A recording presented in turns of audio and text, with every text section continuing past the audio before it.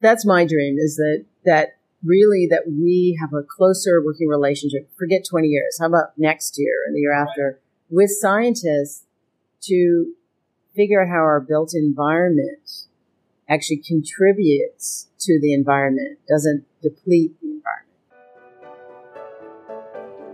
Hi, thank you for tuning in. This is Getting Personal with Designers. My name is Tamir Schuster from Precise, and today I'm talking to Claire Weisz from WXY. Claire has founded the studio with her partner Mark Weisz in 1998. She's a University of Toronto graduate and received her Master's of Architecture from Yale University. Claire, Mark, and the studio have won many awards throughout the years, among them the Medal of Honor from the AAA New York. Let's get started. Claire, why have you decided to become an architect? That was a long time ago that decision was made, Tamir. Honestly, I think I became an architect because I wanted to work on hard problems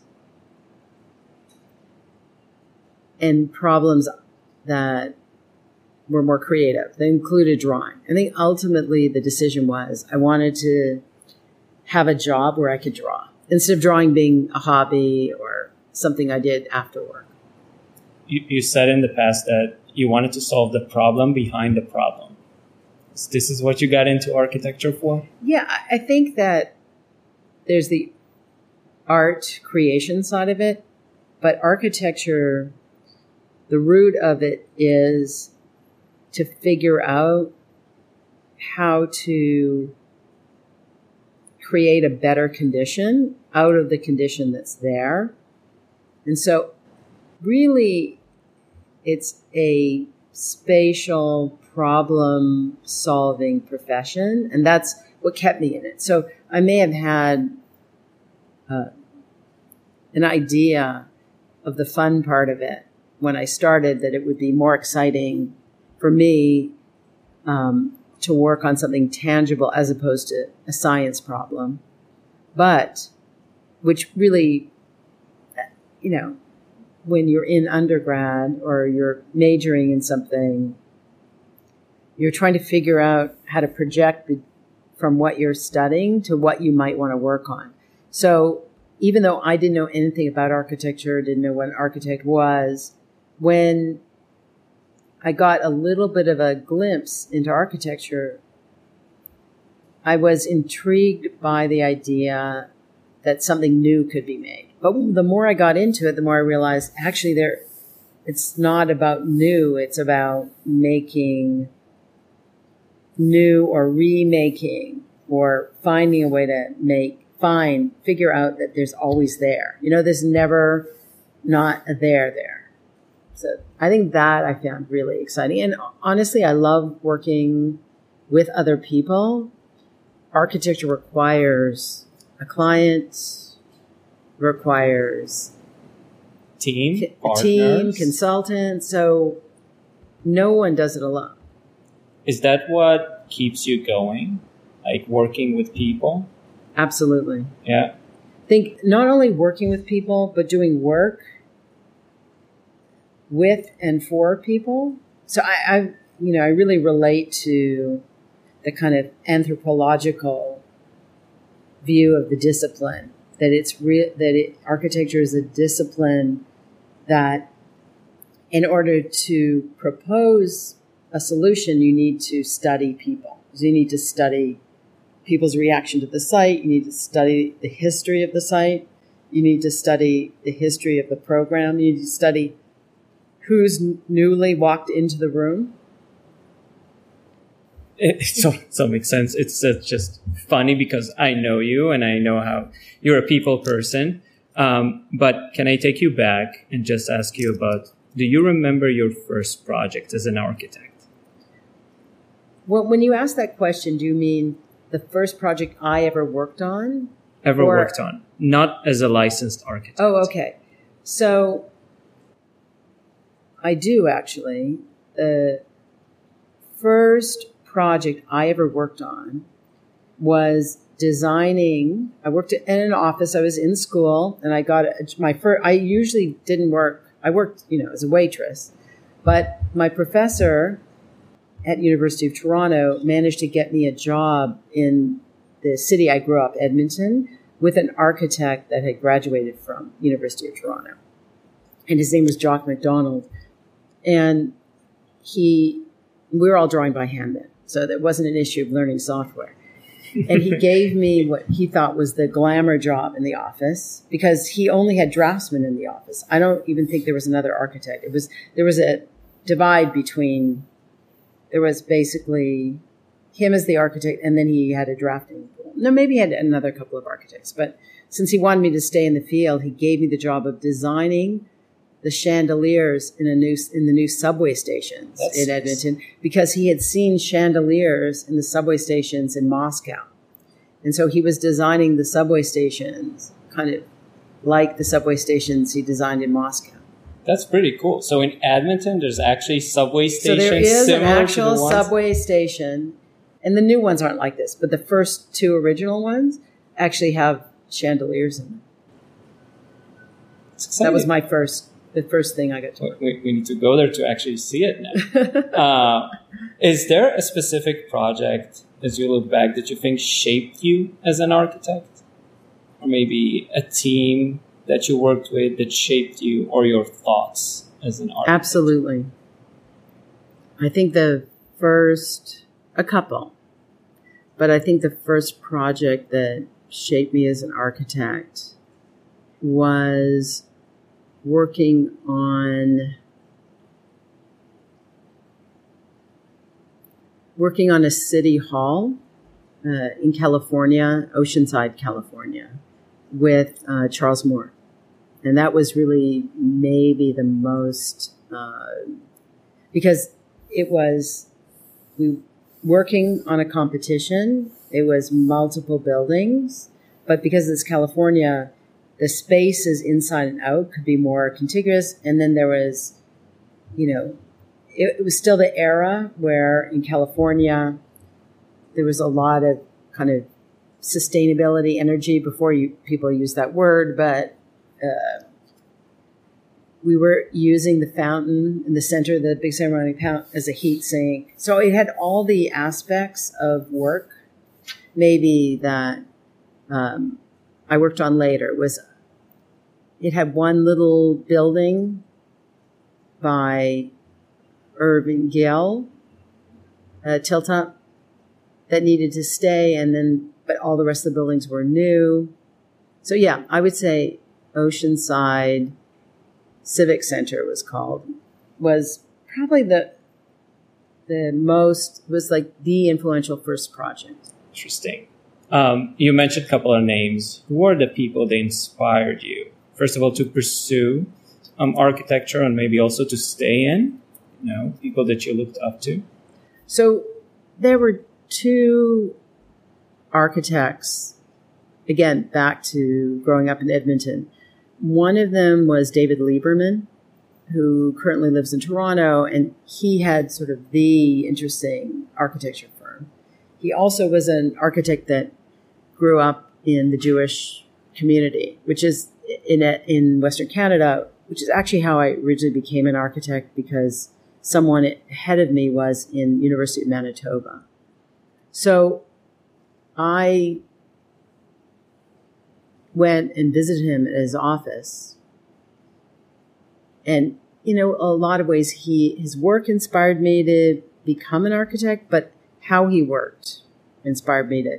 Today, he's someone who also does music theory and performance, and he's had many different careers in architecture, but he's really super interesting.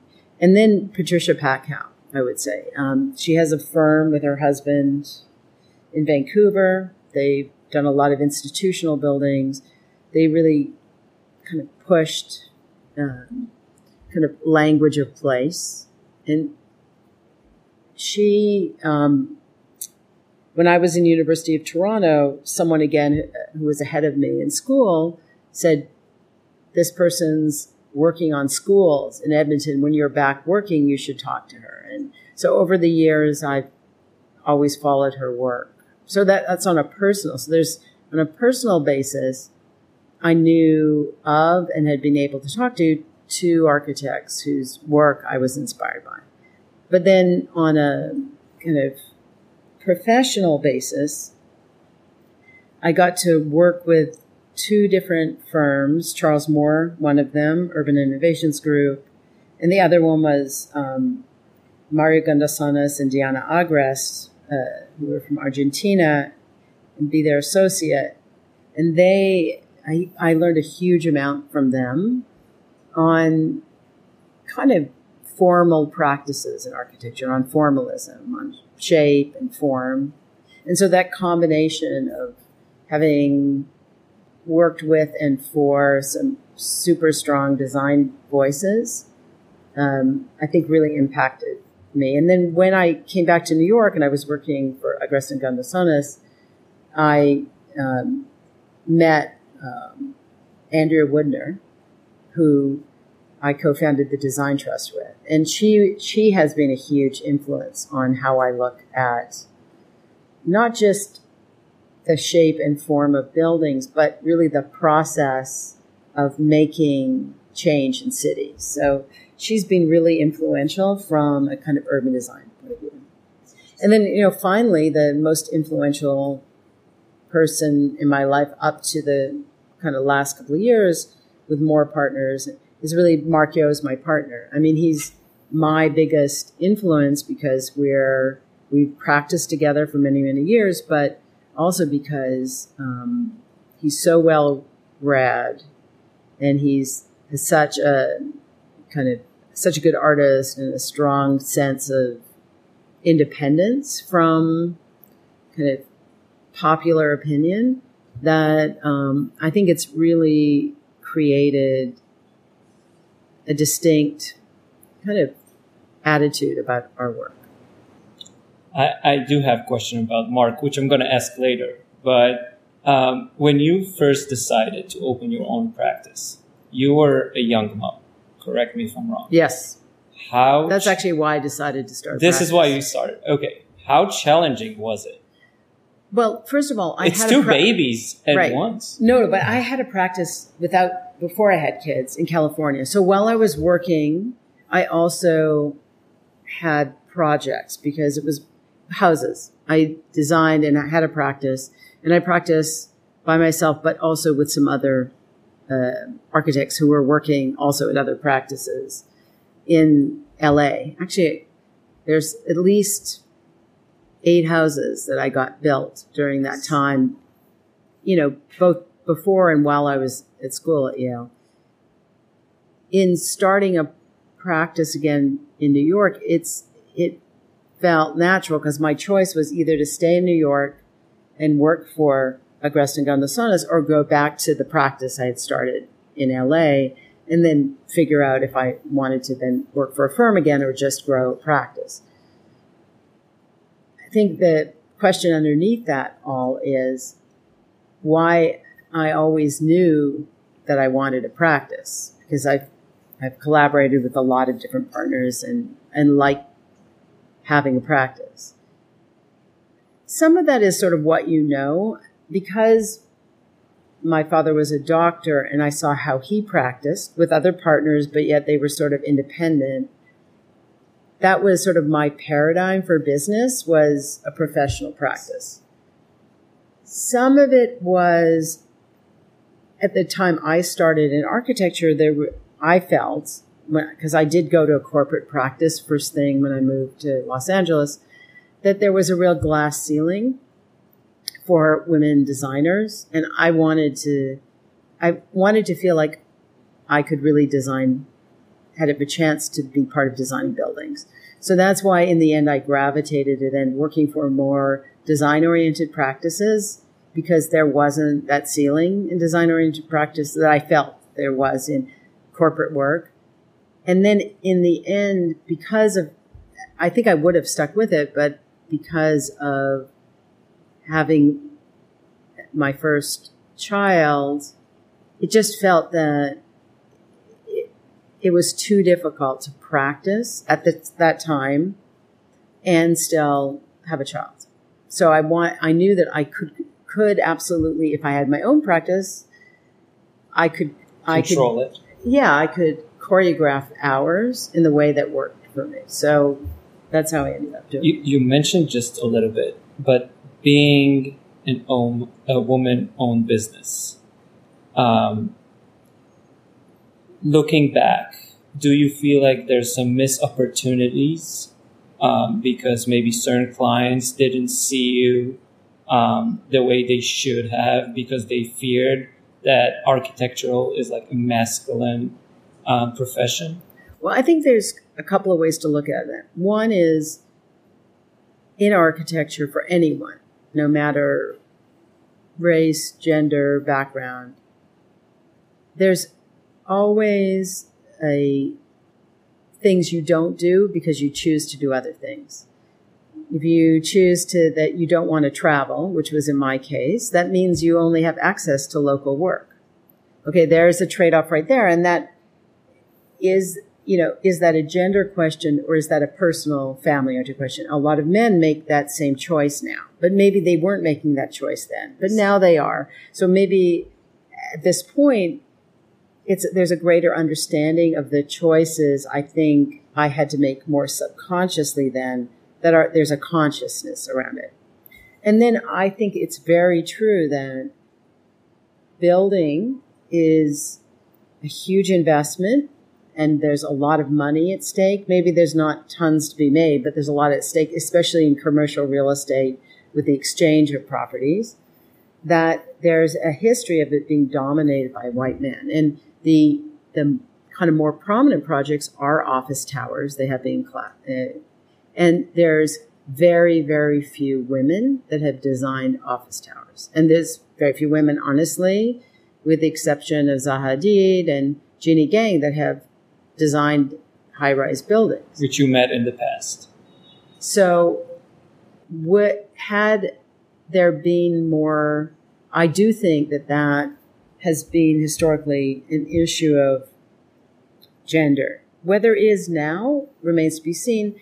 But on the other hand, there's the wonderful 20,000 square foot, 10,000, 5,000 square foot projects that we've been able to do are hugely meaningful. So I think the other kind of thing that maybe we're getting to as we look at kind of things through a kind of how do we get rid of the sort of stereotyping of what's architecture and what's not architecture, or what's a good commission and not a good commission, then maybe it's not all about height, size, but the real issue is impact, right? So how do you do work that has, for the effort you put in, meaningful impact? Yeah. So I, in a lot of ways, I felt very lucky to be part of discussion around impact. And if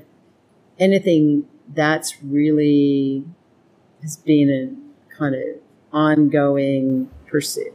So I'll follow up on that, because working and talking to some of your colleagues, they see you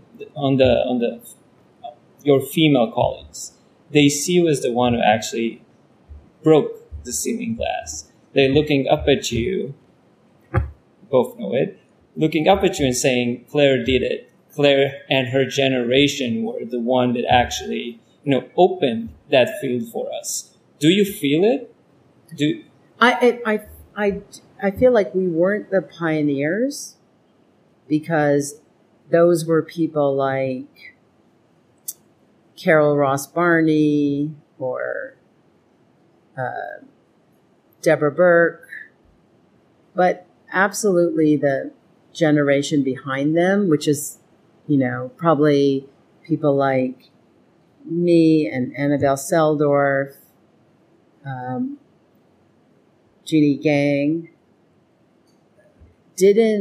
benefited from, at least 2 or 3 generations of women architects, but we had one disadvantage, which is when we graduated, there was just a lot less work.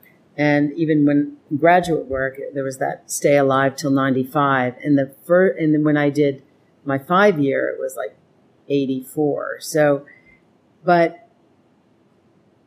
I do think that redefining what architecture was, our generation has been, of women architects, have been really tied into doing.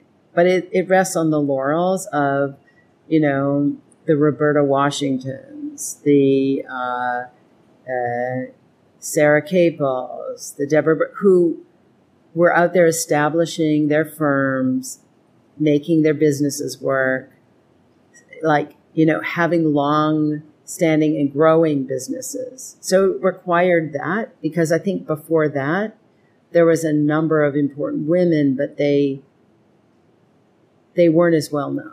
Like Beverly Willis, whose name she had a very, very large firm in California. She was a complete exception. Norma Skolaric, also, their firm, there was 3 women in LA.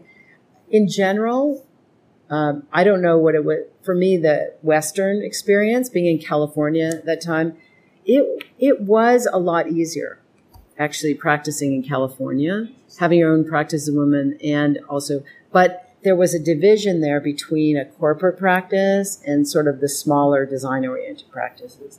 I do think the corporate practice part was more challenging in earlier generations. And thinking about the next generation, you have 3 daughters. Do you want them to practice architecture? Well, one of them has just graduated. Congratulations. From Dalhousie in her Master of Architecture degree. And I absolutely hope she practices.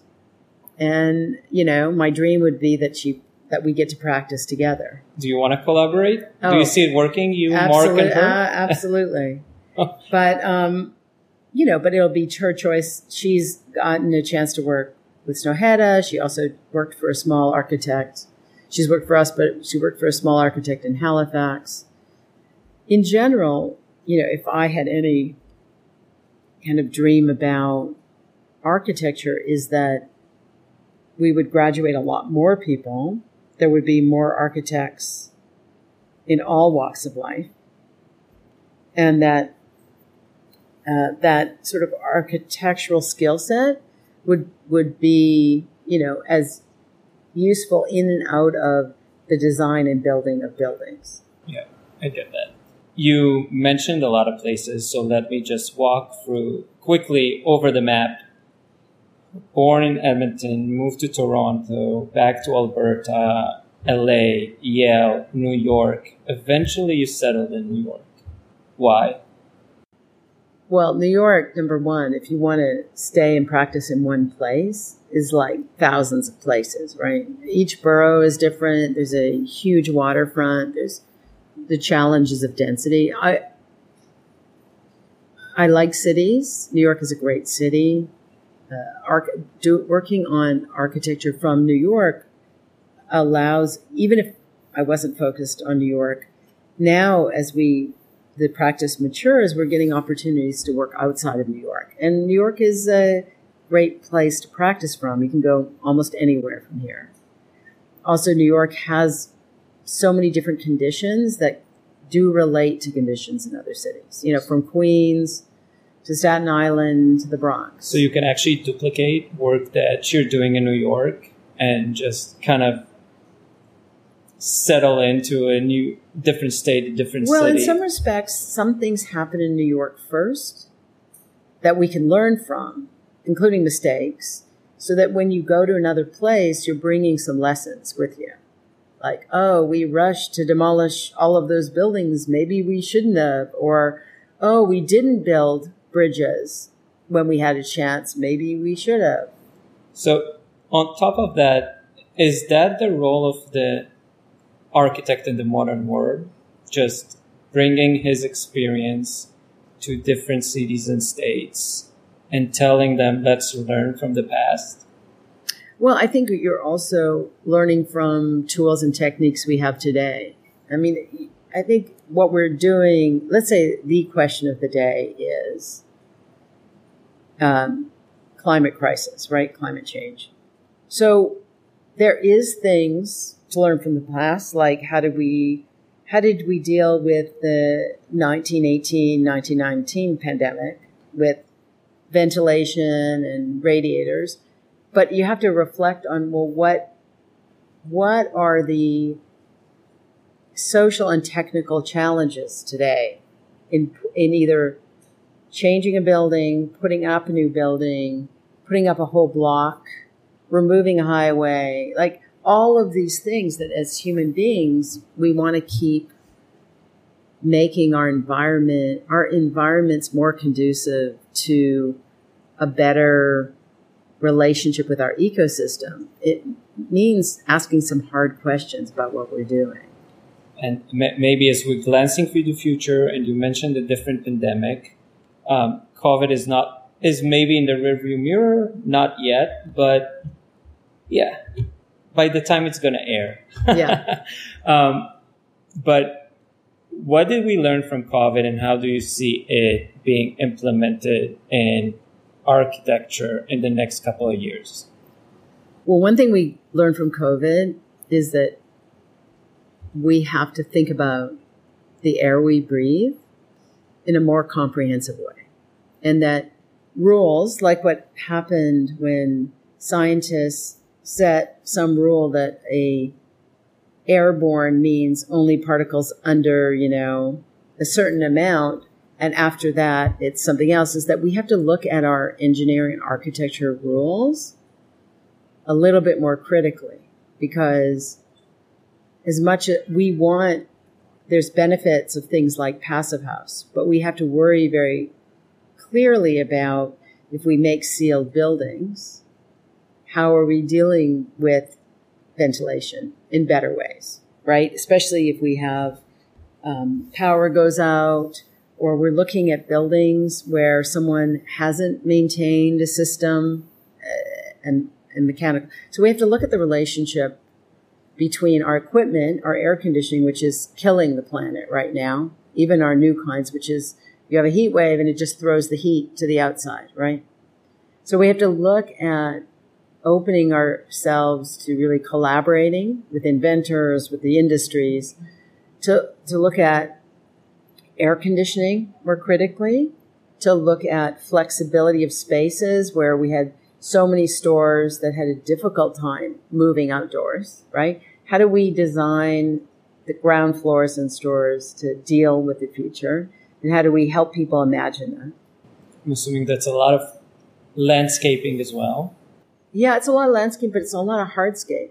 I mean, it's a lot of lobbies in a building. It's a lot of stores that get rented retail. Like, we have a lot of capacity. We have a lot of empty sites all over the country. And so how do we, if COVID said spread things farther apart, but climate crisis is saying you guys have to live closer together and you have to stop, gassing up your cars, and you have to not waste material, and you have to recycle. How do we reconcile those two things? I think is ultimately a really important role for architects. And if you can imagine 25 years from now, is that what's going to happen? Scientists going to work with architects together? Yes, maybe? That's my dream, is that we have a closer working relationship. Forget 20 years. How about next year and the year after? With scientists to figure out how our built environment actually contributes to the environment, doesn't deplete the environment. And that's on a regional scale, kind of like that idea of the Blue Dunes book that we did after Rebuild by Design, but it's also on a micro scale with, are we going to be 3D printing in an office our own furniture as we need it? And is it going to be out of renewable materials? It's interesting. I was thinking 20 years from now. You were saying next year, so... I think next year this has to start. Okay. Thinking about it. If you could collaborate, right, with anyone from any field to do a project, who would it be? I know. Go crazy. Well,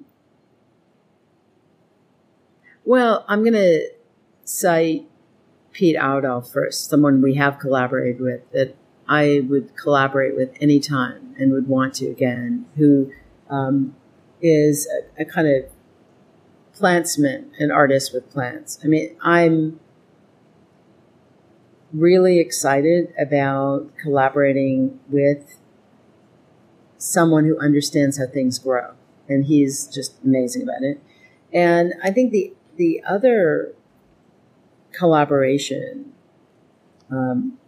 again, back to the science thing, is I have a friend, Julie Pullen, who's a marine biologist and, marine physicist and marine biologist, and really collaborating with someone on how, in a way, how buildings, like what we're talking about Governor's Island, could contribute to the larger kind of benefits of, and how to even look at buildings from the point of view of how do we breathe better?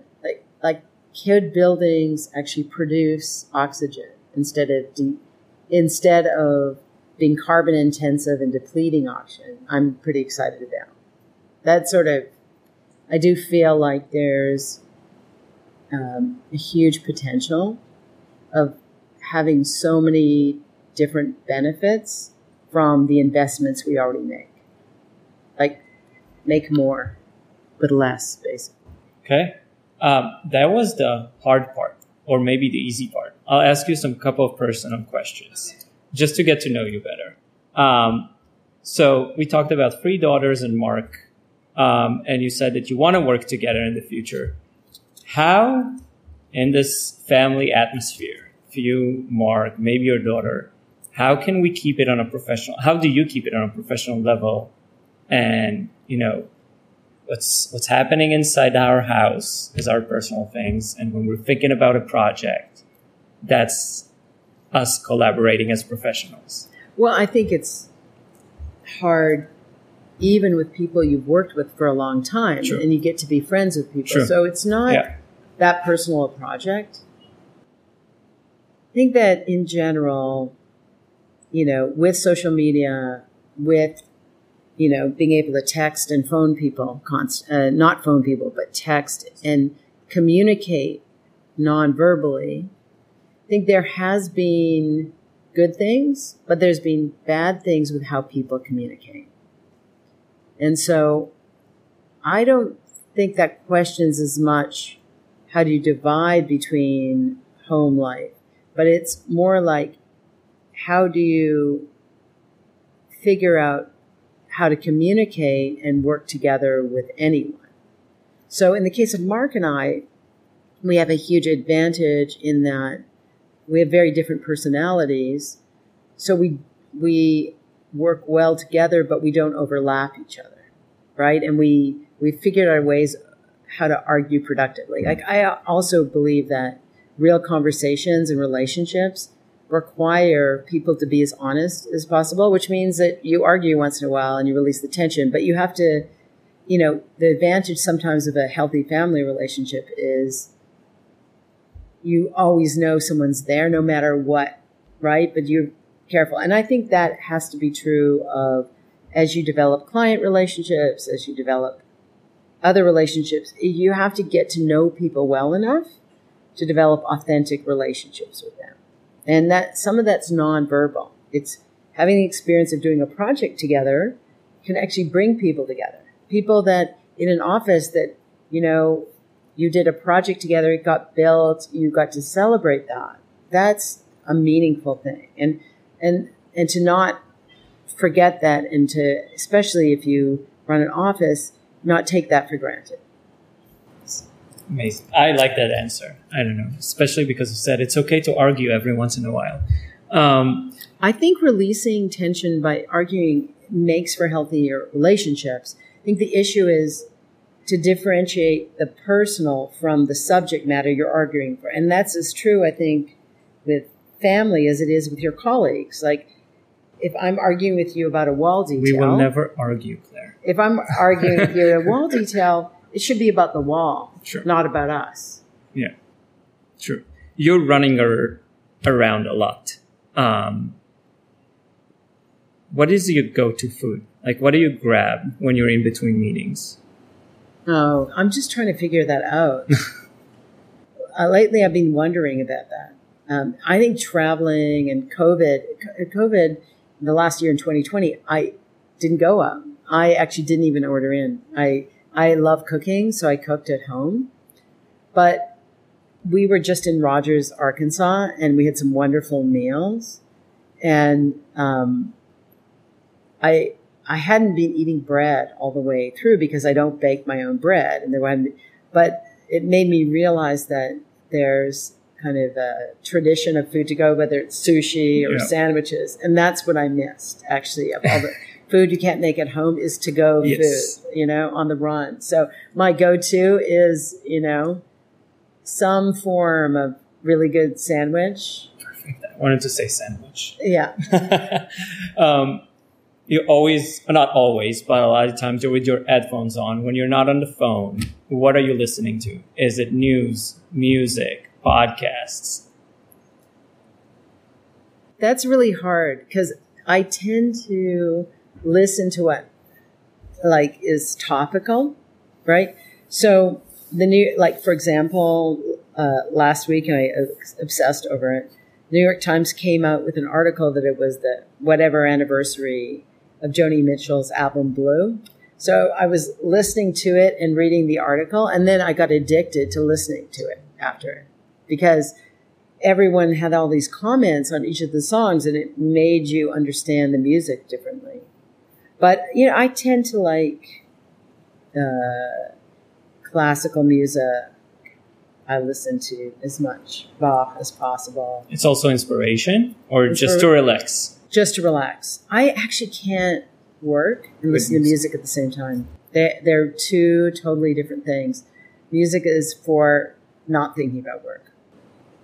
Okay. Except I really need live music, so I'm looking forward to going back to the concert. Yes, let's do that. I need live music to feel like emotion. Any particular concert, which is the first ticket you're going to buy right after COVID? No, but there was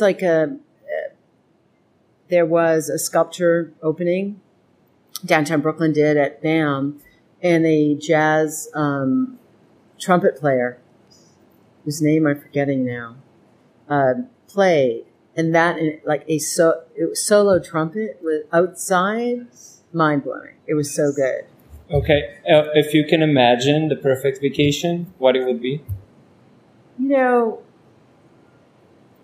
I can mention a lot of them, but Mark and I had a perfect vacation early on when we first met, which was going to the Yucatan and exploring all the rune sites.